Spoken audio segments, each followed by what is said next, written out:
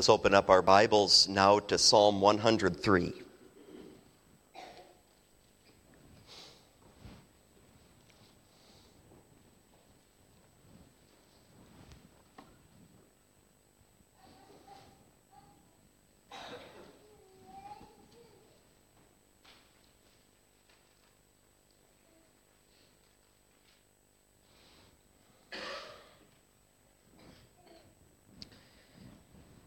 Verse 5 is the text that we'll consider together.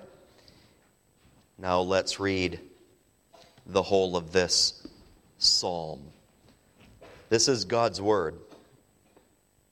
Bless the Lord, O my soul, and all that is within me, bless his holy name. Bless the Lord, O my soul, and forget not all his benefits, who forgiveth all thine iniquities, who healeth all thy diseases, who redeemeth thy life from destruction, who crowneth thee with loving kindness and tender mercies, who satisfieth thy mouth with good things, so that thy youth is renewed like the eagles. The Lord executeth righteousness and judgment for all that are oppressed. He made known his ways unto Moses, his acts unto the children of Israel. The Lord is merciful and gracious, slow to anger and plenteous in mercy. He will not always chide, neither will he keep his anger forever. He hath not dealt with us after our sins, nor rewarded us according to our iniquities. For as the heaven is high above the earth, so great is his mercy toward them that fear him. As far as the east is from the west, so far hath he removed our transgressions from us. Like as a father pitieth his children, so the Lord pitieth them that fear him. For he knoweth our frame. He remembereth that we are dust. As for man, his days are as grass, as a flower of the field, so he flourisheth. For the wind passeth over it, and it is gone, and the place thereof shall know it no more.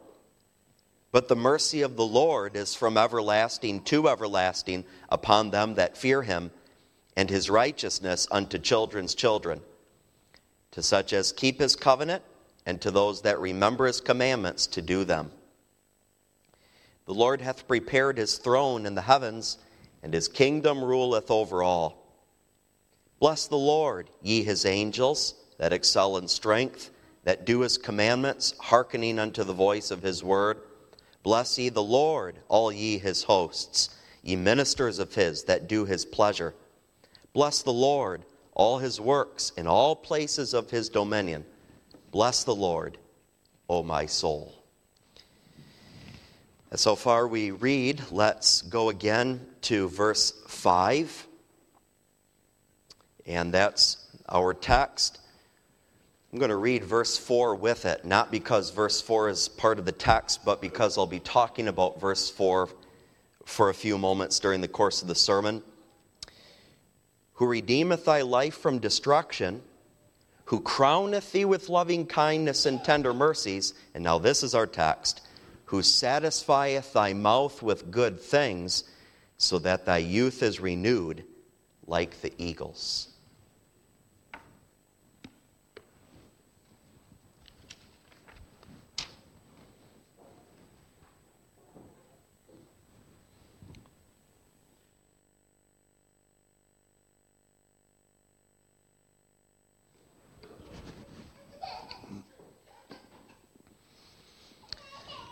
Beloved in our Lord Jesus Christ, I've been going through Psalm 103 in applicatory services in Heritage in Sioux Falls. And now as you have an applicatory service, I'd like to bring you one of those messages. It's appropriate to go through Psalm 103 after the celebration of the Lord's Supper.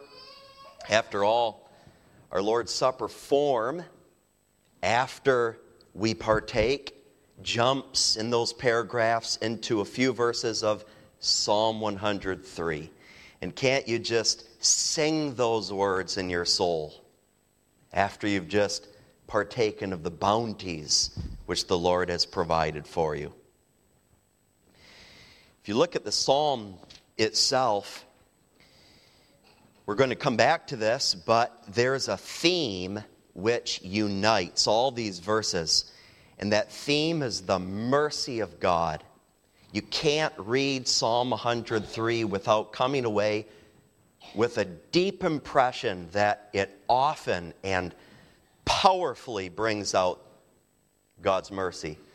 It's like a golden thread that winds its way through these verses. When the psalm begins, the psalmist says, "Bless the Lord, O my soul, and all that is within me, bless his holy name. Bless the Lord, O my soul, and forget not all his benefits." It's as if the psalmist, David, takes a 35,000-foot view when he begins the psalm, and from way up and in a very broad way, he looks at all the benefits that the Lord has bestowed upon him. And he considers them in a very personal way. Now, after you get out of verses 1 and 2, now he comes down to a lower elevation, as it were, to consider specifically, one by one, what these benefits are. So, for example, just read verse 3. Who forgiveth all thine iniquities, who healeth all thy diseases. There you have two specific benefits that the Lord gives to his people. Our text, verse 5, is about a bountiful feast. How the Lord gives to us many, many good things for us to partake of by faith. And may it be that the Lord, even in this very hour, as the preaching of his word goes out, that you would be fed in your soul of these many good things. Let's take as our theme, satisfied with good. In the first place, the reality. Secondly, the result. And then briefly, the response. The text before us and the context can be best understood with the use of an illustration. So I'm going to use an illustration now for a few minutes. You must imagine a man in a deep, dark, narrow pit. Can you children see that in your mind? There's a man way down inside a hole of the ground. Over here is a palace with a king in it. On the outside of that palace, that's where the hole is, and the man is down in there, outside of the palace, away from the presence of the king.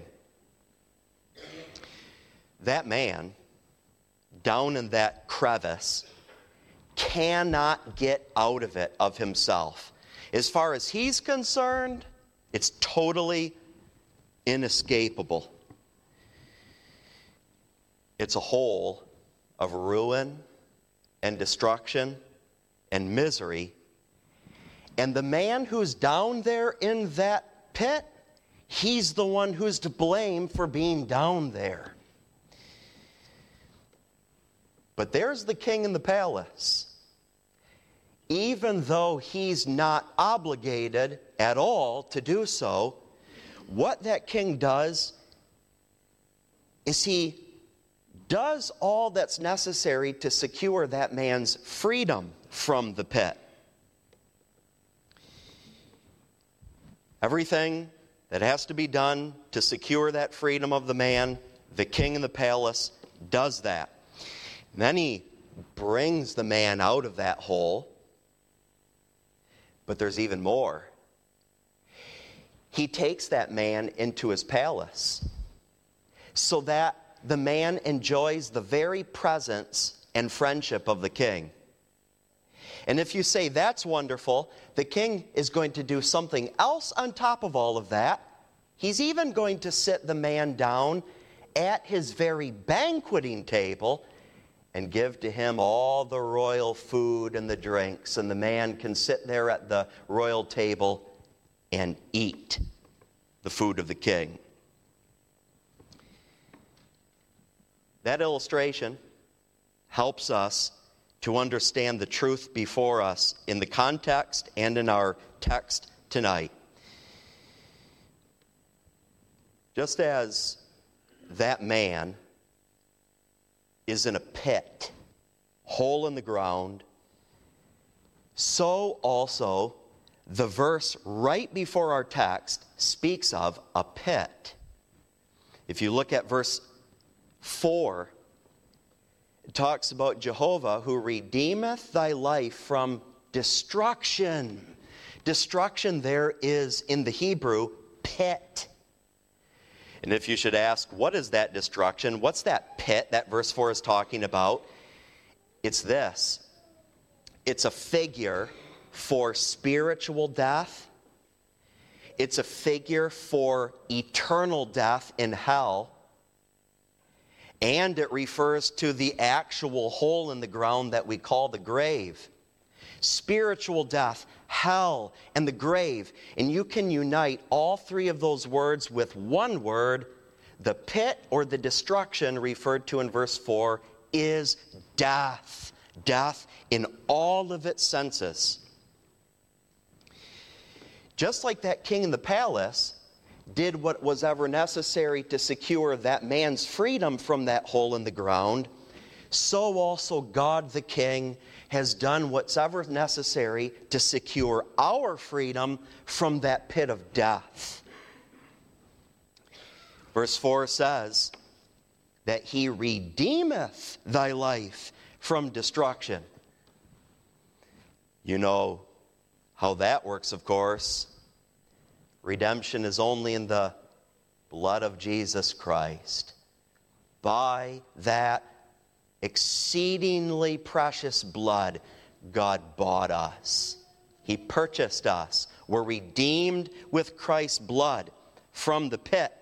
And now, having redeemed us with that blood, He does everything necessary to secure our freedom from spiritual death, hell, and the grave. We're redeemed. But remember the illustration. Not only was that man, did the king do everything that was necessary to secure his freedom, but he was then actually taken out of the hole and brought into the palace in the presence of the king. And that's what God does for us. He brings us out of the crevice of death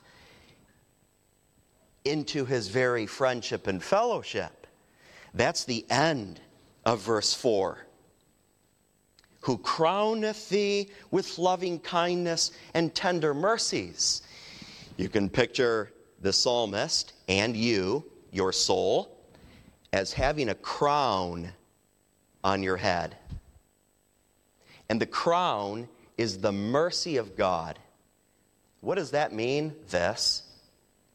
That the Lord has such compassion and mercy upon you and me, that not only does He take us out of the black hole of death, but He exalts us to exceeding heights of blessedness, so high, in fact, that He has brought us even unto Himself in His own presence and fellowship to enjoy His friendship both now and forever. That's how high He's exalted us in His mercy.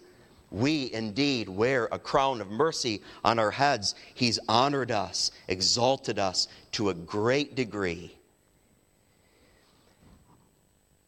But remember, in the illustration, the king didn't just secure that man's freedom and then take him out of the pit, and he didn't just bring him into his own palace to enjoy his presence. The king even went so far as to sit that man that he saved at his own banqueting table to eat of his food and drink of his drink. And now that detail is our text. Verse 5. God has taken us and set us at His banqueting table, as it were, to eat the feast of things that he's given to us. And what a feast that is. Literally, verse 5 reads this way: who satisfieth thy ornaments with good things. You say, well, that's puzzling. What does that mean? I can understand the way the KJV has it. He satisfies thy mouth with good things. But what does it mean that he satisfies thy ornaments with good things? Well, that's a bit confusing at first, until you come to recognize that ornaments in our text is the same idea as crowning in the verse right before our text. He crowns you with loving kindness and tender mercies. And we learned that that means he puts his mercy on your head. He honors, he exalts you in his compassion to such a high degree, even to dwell in his very presence. And so now, when our text says, he feeds your ornaments, he satisfies your ornaments with good things, it's simply saying, you who have that ornament or that crown on your head, he also feeds you at his table.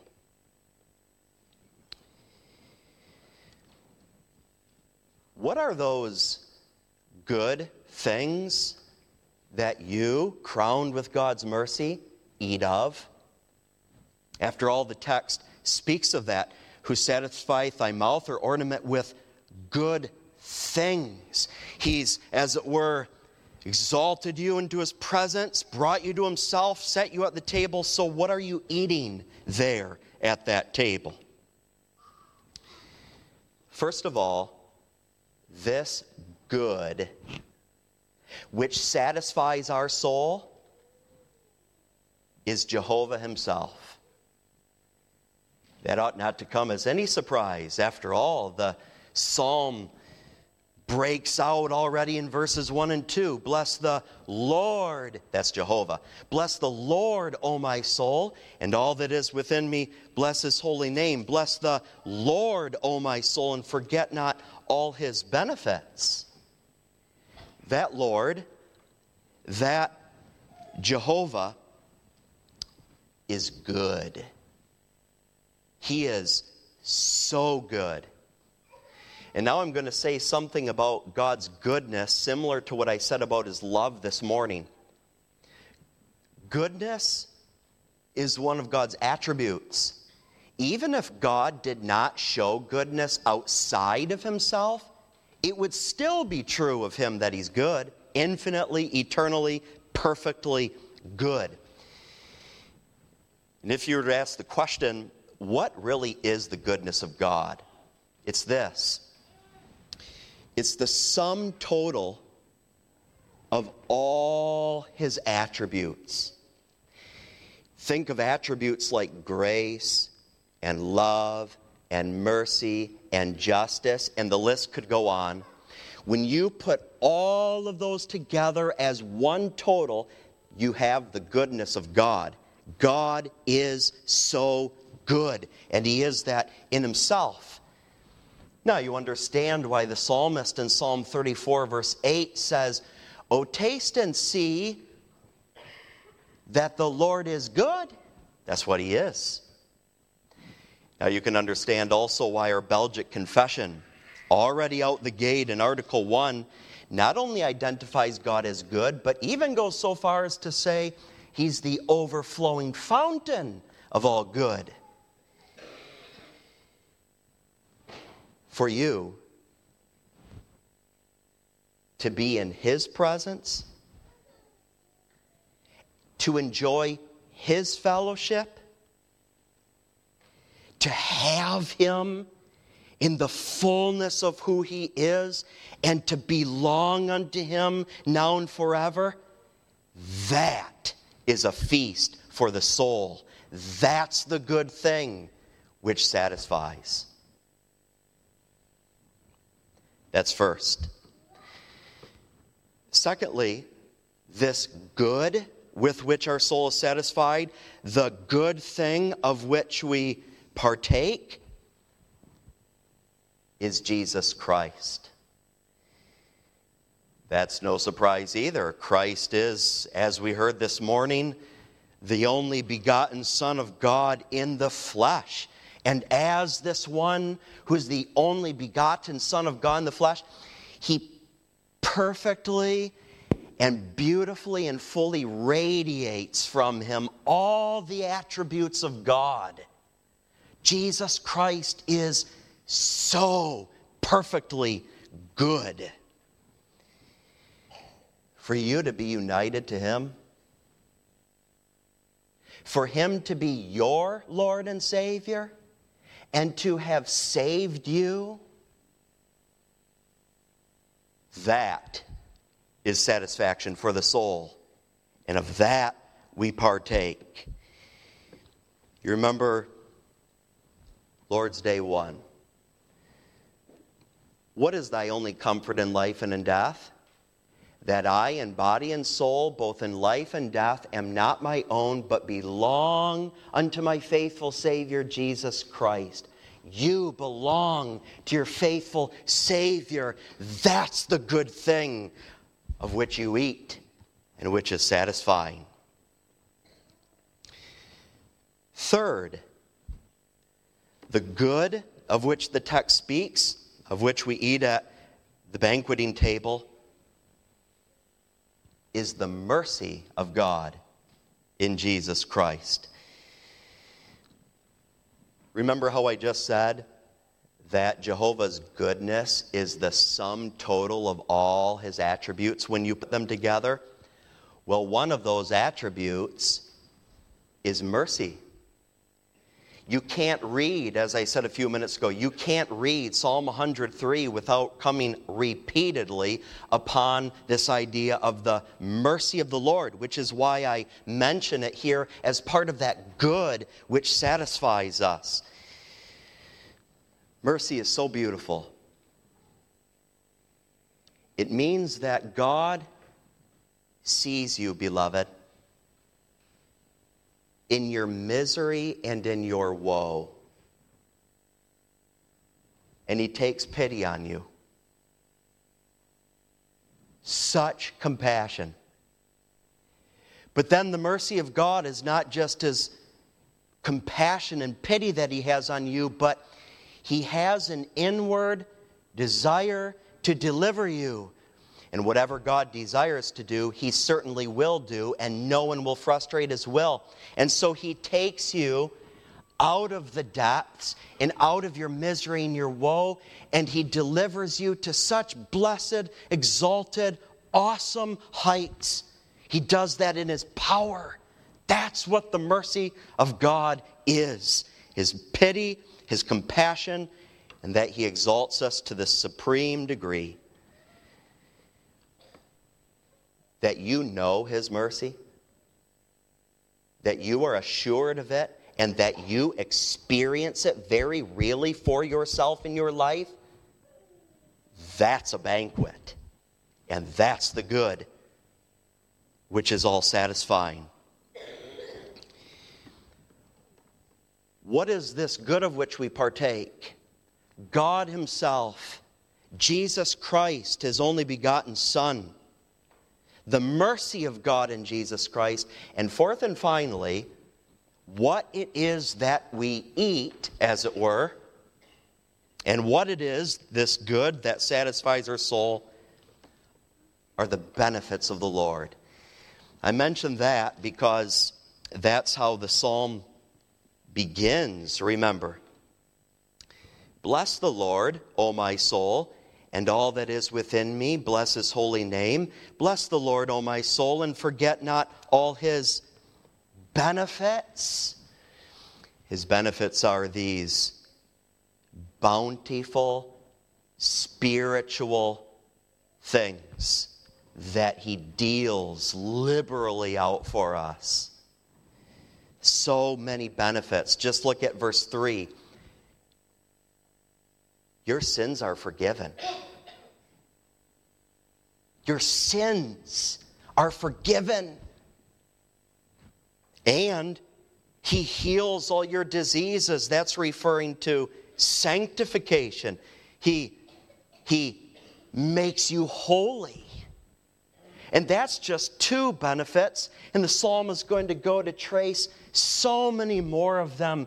God has showered upon you with waterfall after waterfall, all of these various benefits.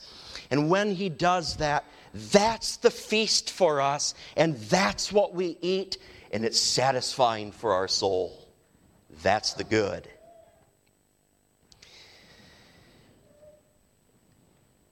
You eat these things. You partake of them. That's, of course, implied when it says, and we're going to get to this word in a moment, He satisfies you with these good things. Well, that means that you first must partake of them. And the question is, how do you partake of those spiritual things of which we have just heard? What does that actually mean? I think even the boys and girls here know that we're not talking about getting a spoon and fork out and a dinner plate and taking something in with our physical mouth. That's not what we're talking about at all. How do you partake of spiritual things? By faith. Have you ever read our Belgic Confession, where it very helpfully calls faith the hand and the mouth of the soul? That's a wonderful way to describe faith. Faith is God's gift to you, earned at the cross of Jesus Christ, and your faith is like that hand and mouth whereby you feed upon these spiritual things for the nourishment of your soul. Does that transform the way you think about worship services and coming to church and sitting under the preaching? This is a meal for me, so that as I consciously, actively sit under that preaching of the truth of God's Word, by the hand and mouth of my soul, take hold of those tasty gospel morsels for my feeding. And you think as well of the Lord's Supper this morning. And when you as a believer at the supper partake by faith of these spiritual things of the gospel. So here you are, crowned soul, highly exalted, at the table, having eaten these things, partaken of them by faith. What's the result of that then? What results from that? There's a twofold result that the text teaches us. And the first result of the crowned soul at the banqueting table, having partaken of these good things, is satisfaction. So it says right at the beginning of verse 5, who satisfieth thy mouth or thy ornaments with good things. To be satisfied is to have enough, to be full, filled, to have your plenty of something, and to have your needs truly met, so that the children understand. Maybe you sat at lunch today after the morning worship service and you ate a good meal that mom made, and then you scooted away from the table and you covered your stomach and you said, I'm satisfied, meaning I'm full, I've had enough.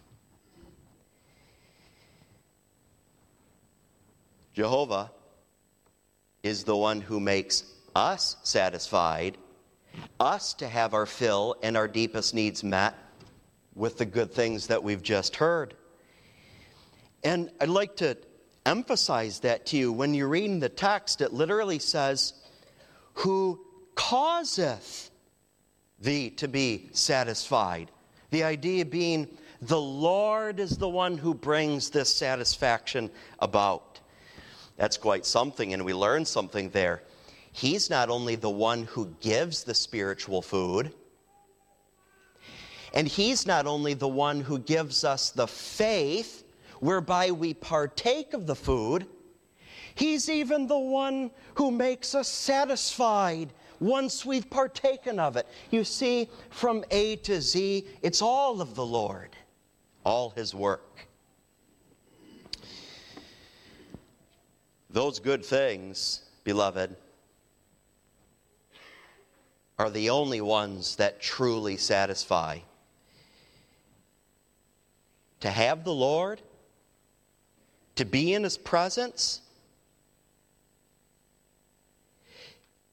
that we belong to Jesus Christ, our faithful Savior, that he's so merciful to me, and that he gives me so many benefits out of his mercy, those are the only things that will ever truly fill you up, so that you can say in your deepest heart, I am truly satisfied and my needs have been met. And it's exactly because these are the only things that will ever satisfy us that we desire them more and more, that we're hungry for them every single day, and we want to partake of them more and more. Did you come to church this evening hungry? Not for cookies and bread, but for the living bread. Do you get into your Monday and your Tuesday and Wednesday and Thursday and Friday and Saturday, day by day?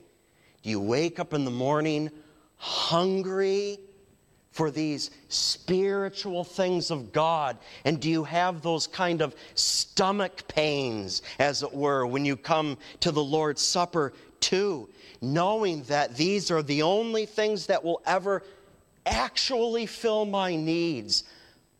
I hunger for them. May that be true of us by God's grace. That does lead to a challenging question, and I direct it first to myself, but also to you. Where are we looking for satisfaction?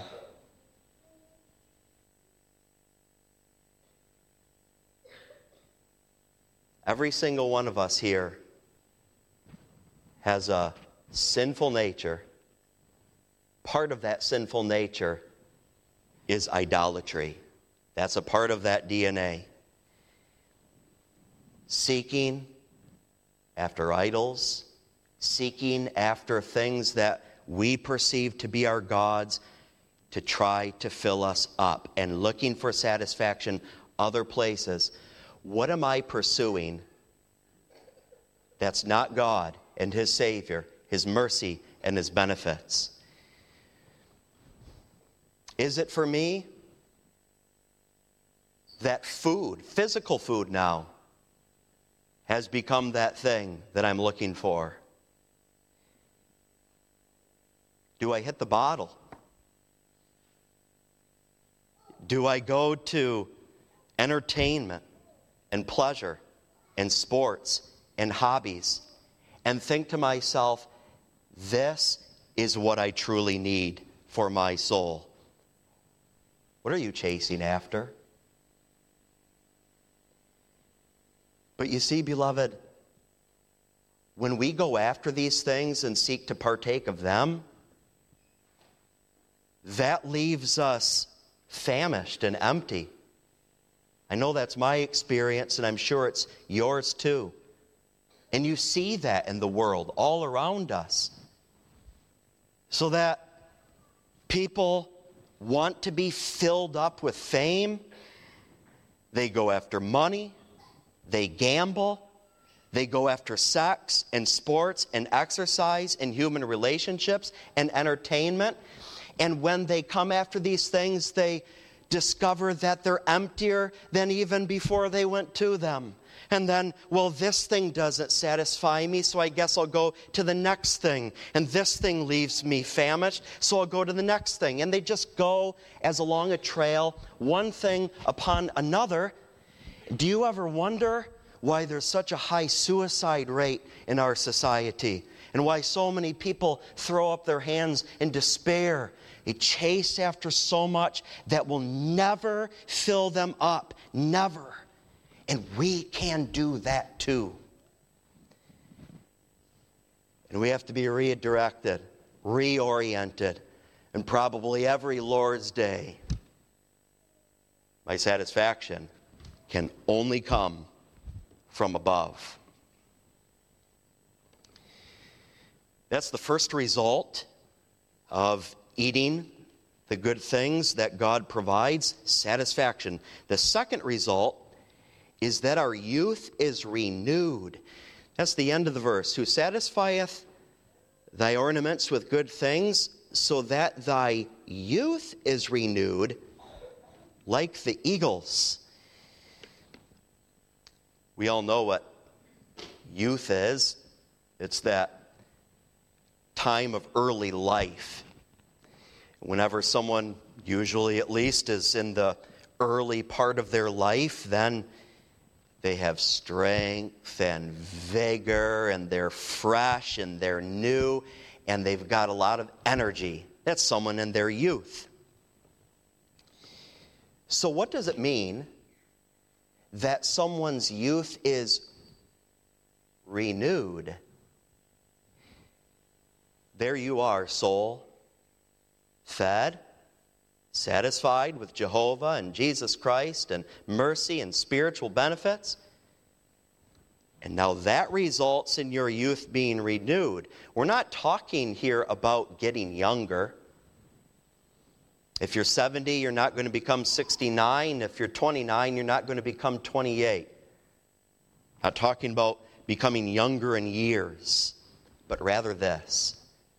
Like a young person is strong and vigorous and fresh and new and energetic, so also our soul, when it's been fed with these good things at Father's banqueting table, so our soul spiritually becomes new, strong, vigorous, fresh, energized, reinvigorated. That's what it means for the soul to be renewed. And the Word of God here gives a beautiful comparison. Your youth is renewed like the eagles. Don't know if you know this about those birds of prey. Eagles go through what is called molting. You can look it up on the internet if you'd like. Very interesting. They go through different feathery coverings, you might say. During the molting process, what happens is the eagle, which has its original old feathers on it, sheds those old feathers and grows new ones. Molting is a pretty complicated process. They don't even understand it all, but that's the basic idea. Shedding of old feathers and growing of new ones, so that when you see an eagle who's gone through that process, you might say, that bird looks now reinvigorated, renewed, made stronger, and has become fresh. Like the eagle goes through that process, so also our soul is made strong and renewed and freshened by the things that Jehovah gives.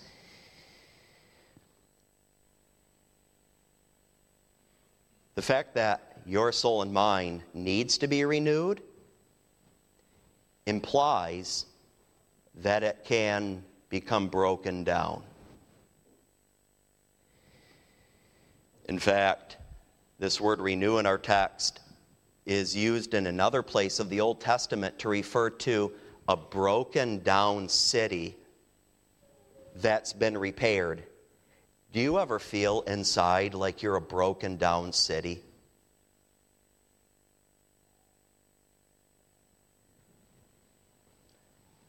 You can feel that way when trials come your way.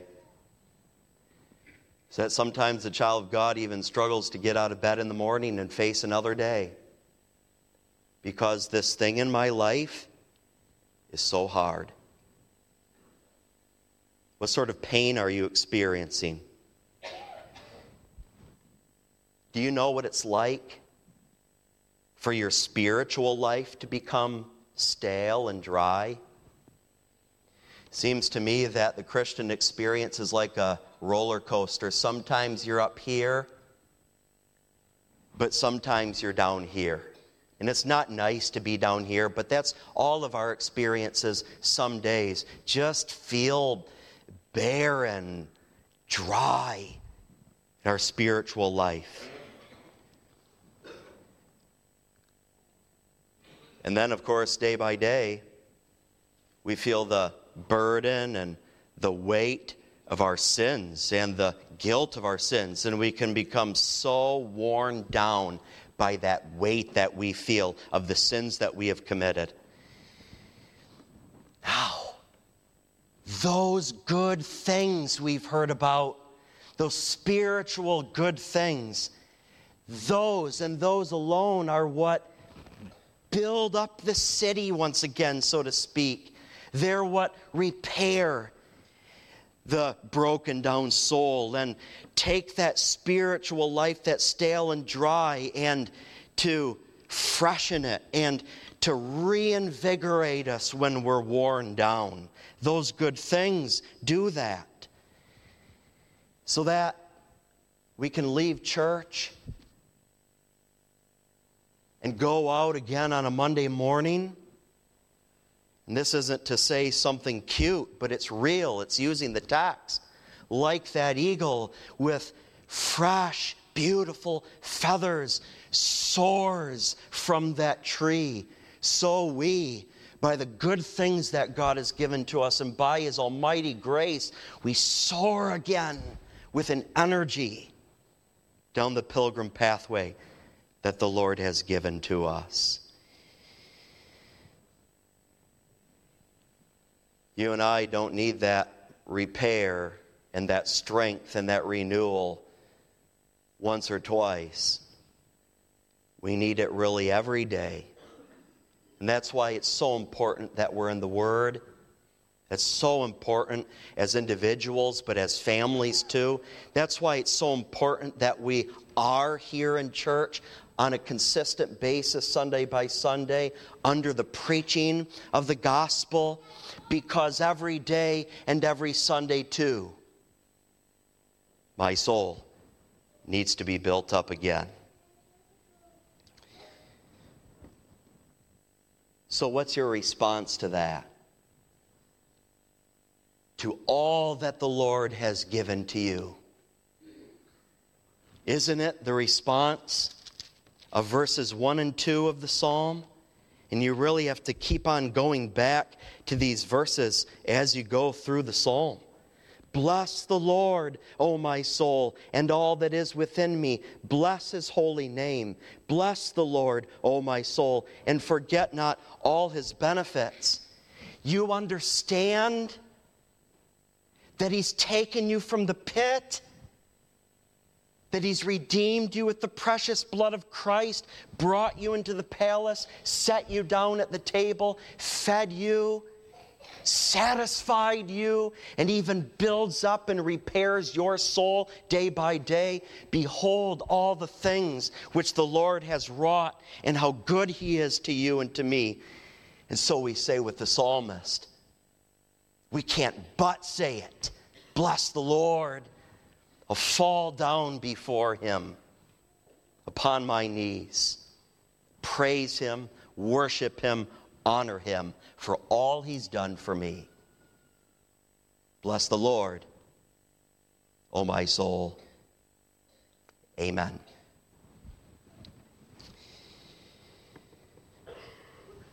Our Father in heaven, that is indeed our response.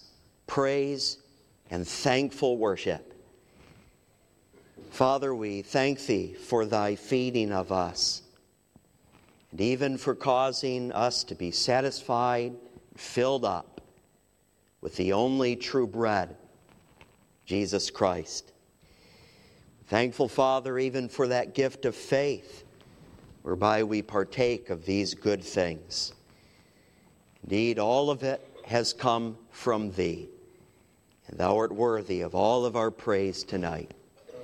And so, Father, send us forth from this place as an eagle, effortlessly and with freedom soars through the air, cause that we may go, even soar down the Christian path which Thou hast given, having been provided for richly by Thee. Father, forgive all of our sins, also those times when we have delighted in that which we ought not to have, and when we have sought after that which we should not have, and cause that Thou alone may be the delight of our hearts. For Jesus' sake, amen.